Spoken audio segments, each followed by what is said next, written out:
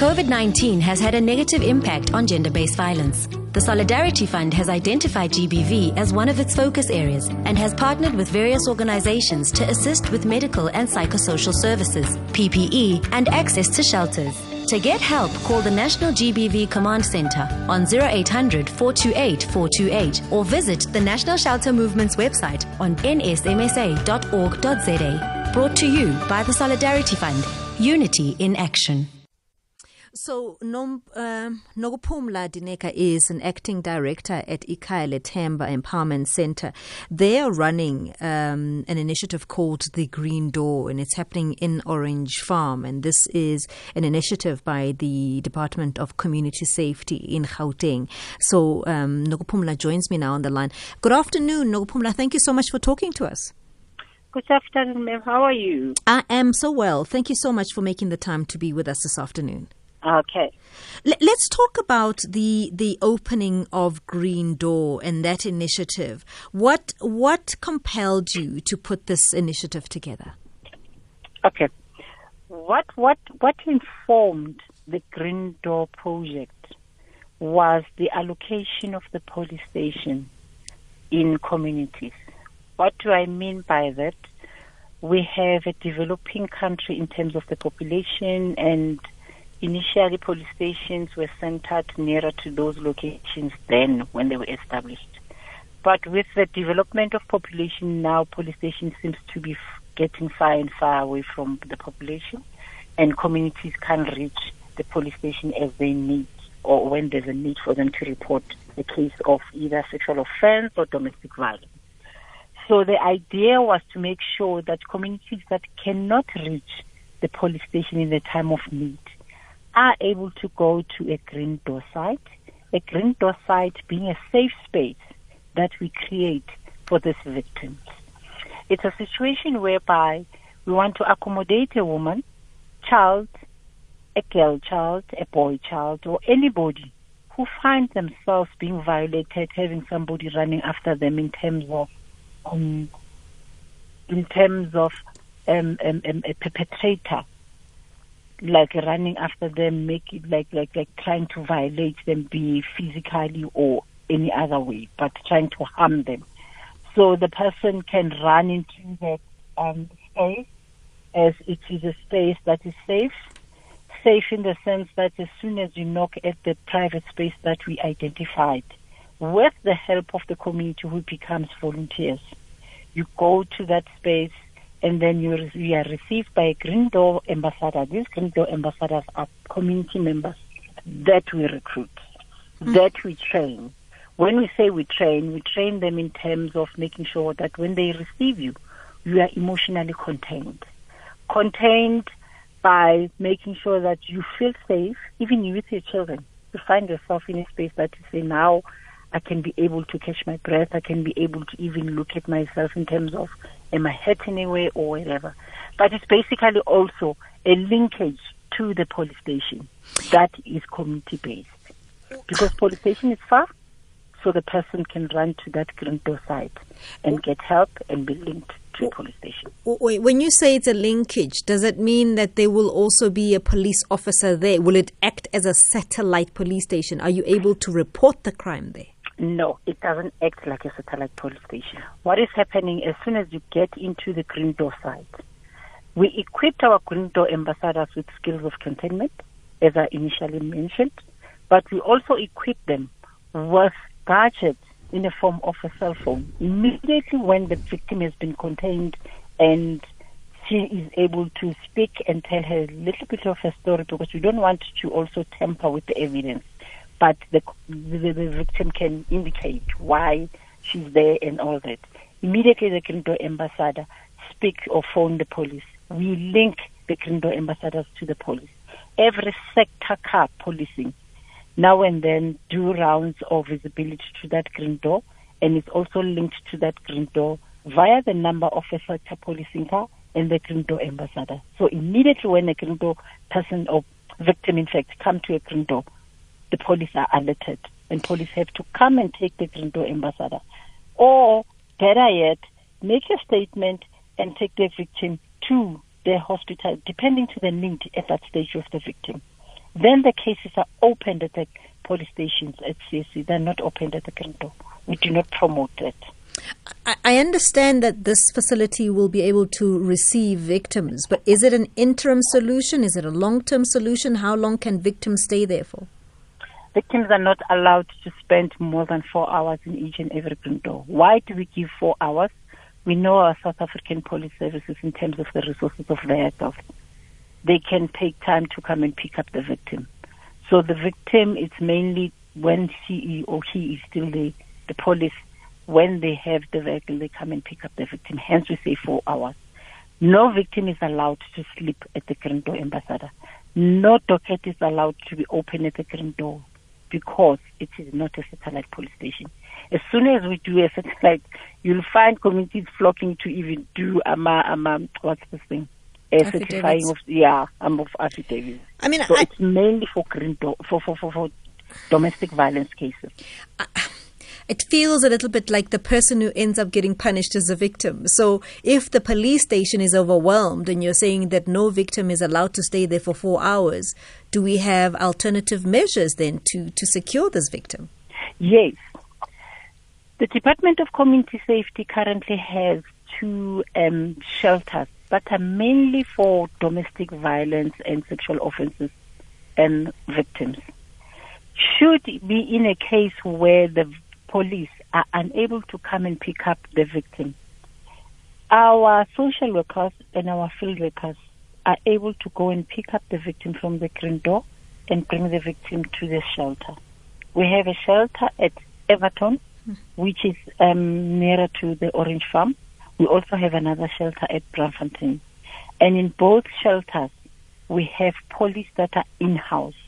So the victim is not inconvenienced as she is also going to be able to open a case within her comfort in terms of at the shelter. She can open the case there because we do have police that are in-house, that are linked to the South African police services. The concept itself, is it something that you are piloting and then you're going to roll out in other communities? Or is it, I'm also trying to figure out, Orange Farm is quite wide. Is it only one office of the Green Door, or will there be many in the community? The commitment from the MEC's office is that the Green Doors needs to be ward-based, but that will be in line with the distance from the police station. We are looking at making sure that all the Green Doors, as they will be ward-based, they shouldn't be within the proximity of 5 kilometers, as they are given an opportunity to be for people who are staying 5 kilometers plus away from the police station. So in Gauteng, we have 100 plus ward. So we're looking at making sure that those 100 plus ward have Green Doors. Currently, we have 36. The one that was at Orange Farm, it's number 35, and we do have another one at Everton. So in each and every quarter, we are looking at making sure that we roll out at least 9 Green Doors around the province. But we prioritize areas, mainly the ones that are infested with gender-based violence, and also areas that are in dire need of such services. When I'm saying such services, most of the communities, they don't have the local NGOs that give them victim empowerment programs. So we do an environmental scan that looks at what kind of services are there in that community and link them to those to Green Door community, and also making sure that we bring closer services of gender-based violence. It sounds to me like you've got programs that are aligned to the Green Door as well to support the reception of the victims. And what are those programs? Come again, I didn't get that. I was saying it sounds like alongside supporting the victims when they are affected by gender-based violence at that time, there are programs as well that you're running. What are the programs? Currently what we have a program that we call Gender-Based Violence Brigades.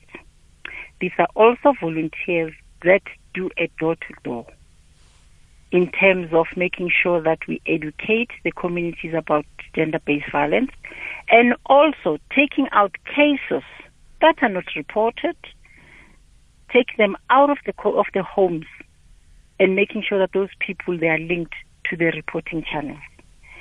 To add on that, those brigades, what they also do, beside the education and making sure that they take out cases, they also make sure that the victims are informed of where to get services that are of gender-based violence. The idea is, let's spread the information around services of gender-based violence as vast as we can.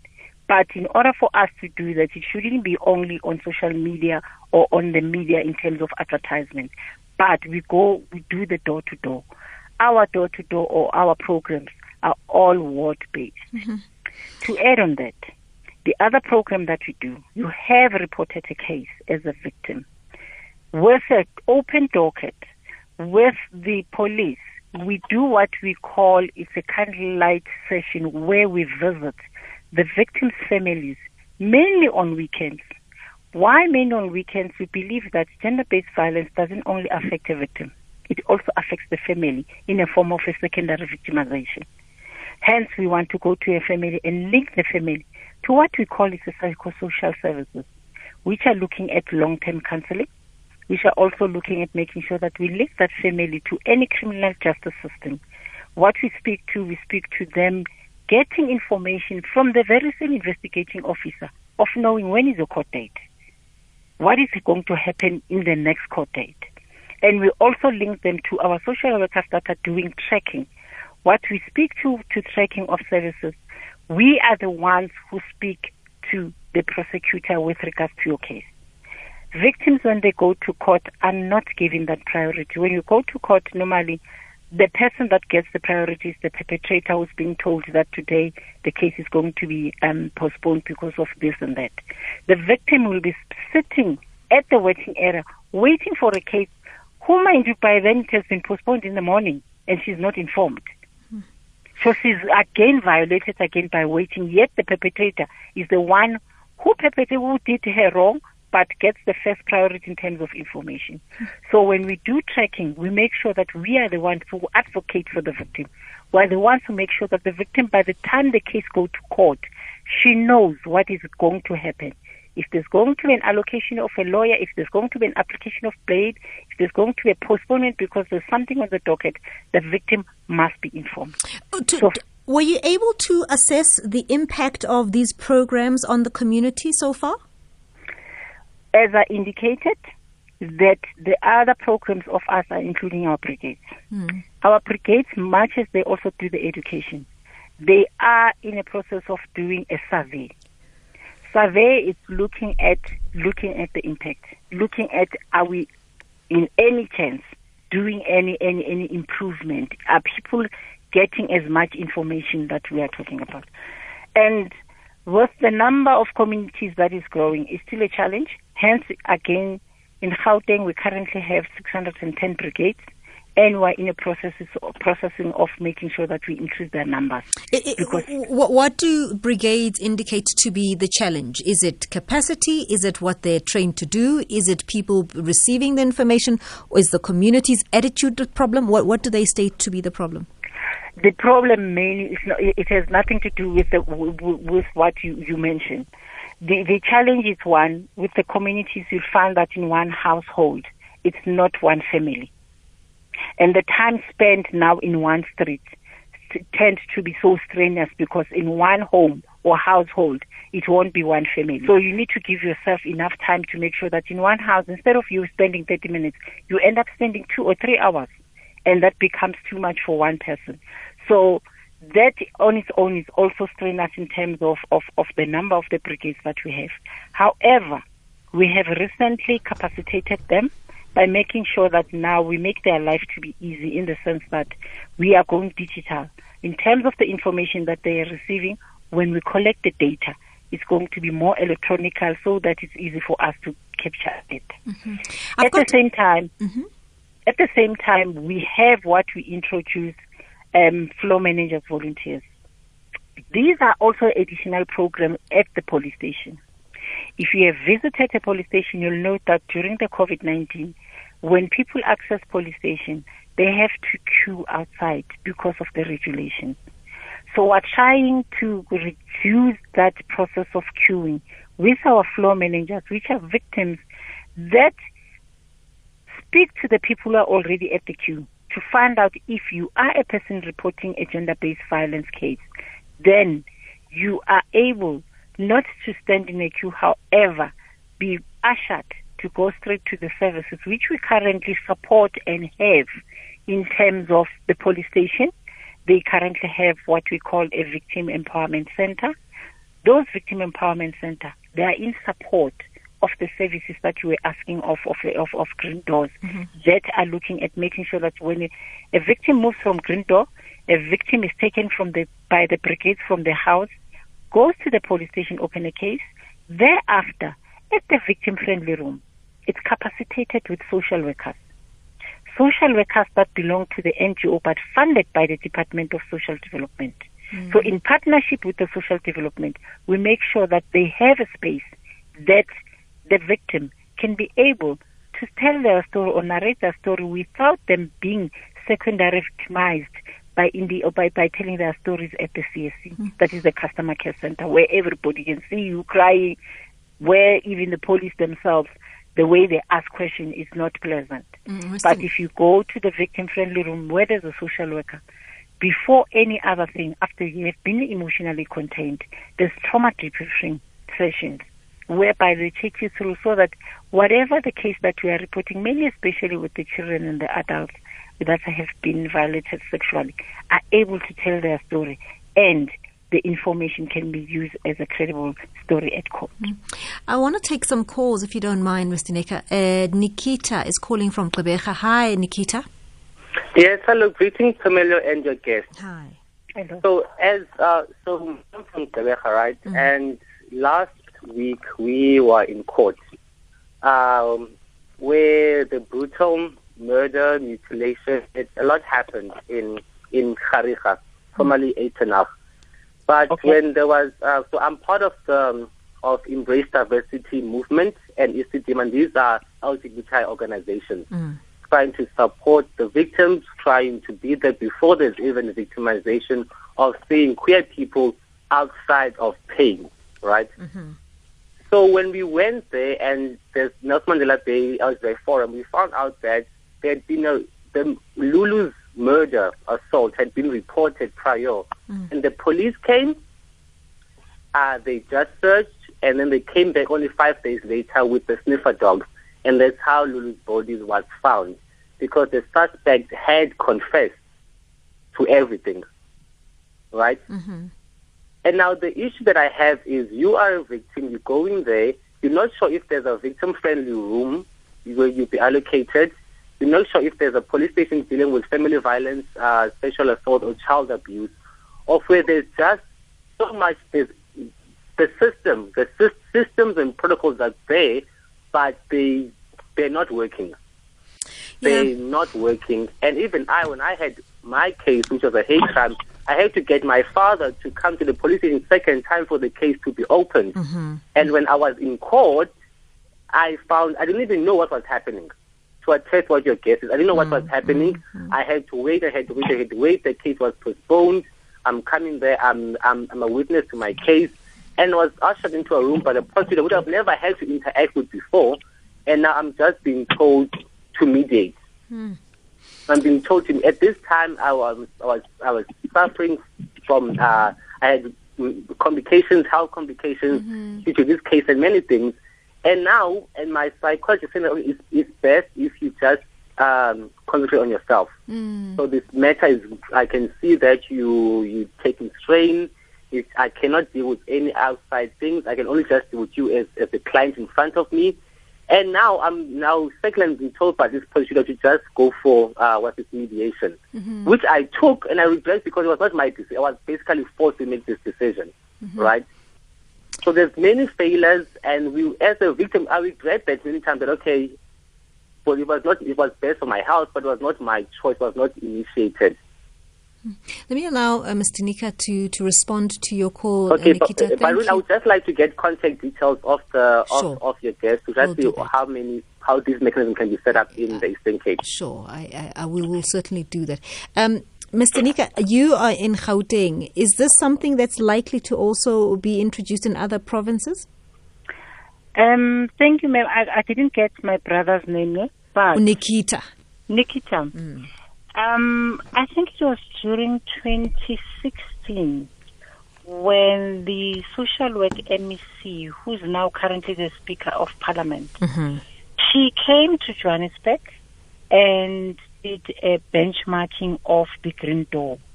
And they introduced it to Eastern Cape. In fact, this is what the impression that I got, that they introduced it to Eastern Cape as white doors. Okay. Same concept, except with a different name. Yes. Okay. I'm currently not sure in terms of the progress or their functionality thus far. But I know that she did come through and did a benchmarking of that. But you can feel free to give him my numbers. Okay. And we can take it further because we are in often we have bilateral with the Department of Social Development. So it's fine, I can be able to link him up. So you can give him my number. What are the relationships, as you said, between social development, community safety, you and the department in the province, and also law enforcement? Because often I think what he's talking to as well is the attitudes and the responses. You also mentioned it, the response from the police, where you have certain programs in place and yet people feel let down by the police. Starting with the relationship with the social development, they are the custodians of the victim empowerment program.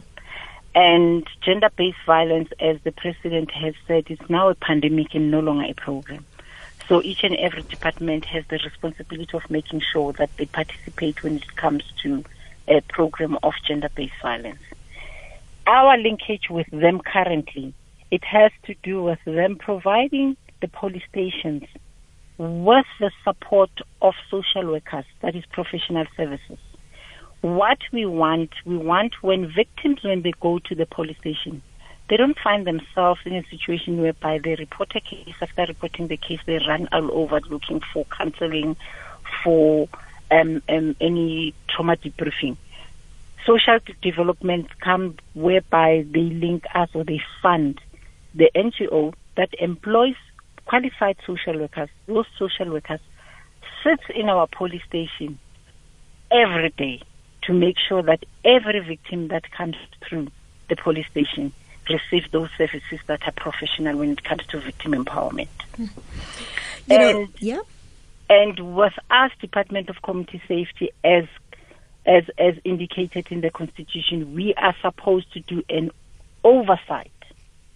Oversight in the sense that we need to ensure that the services that are indicated on your South African Police Act in terms of policing, addition, the victim empowerment, it's there. This, one of the acts that guides a victim empowerment, it's your SAPS National Instruction 12 of 2012.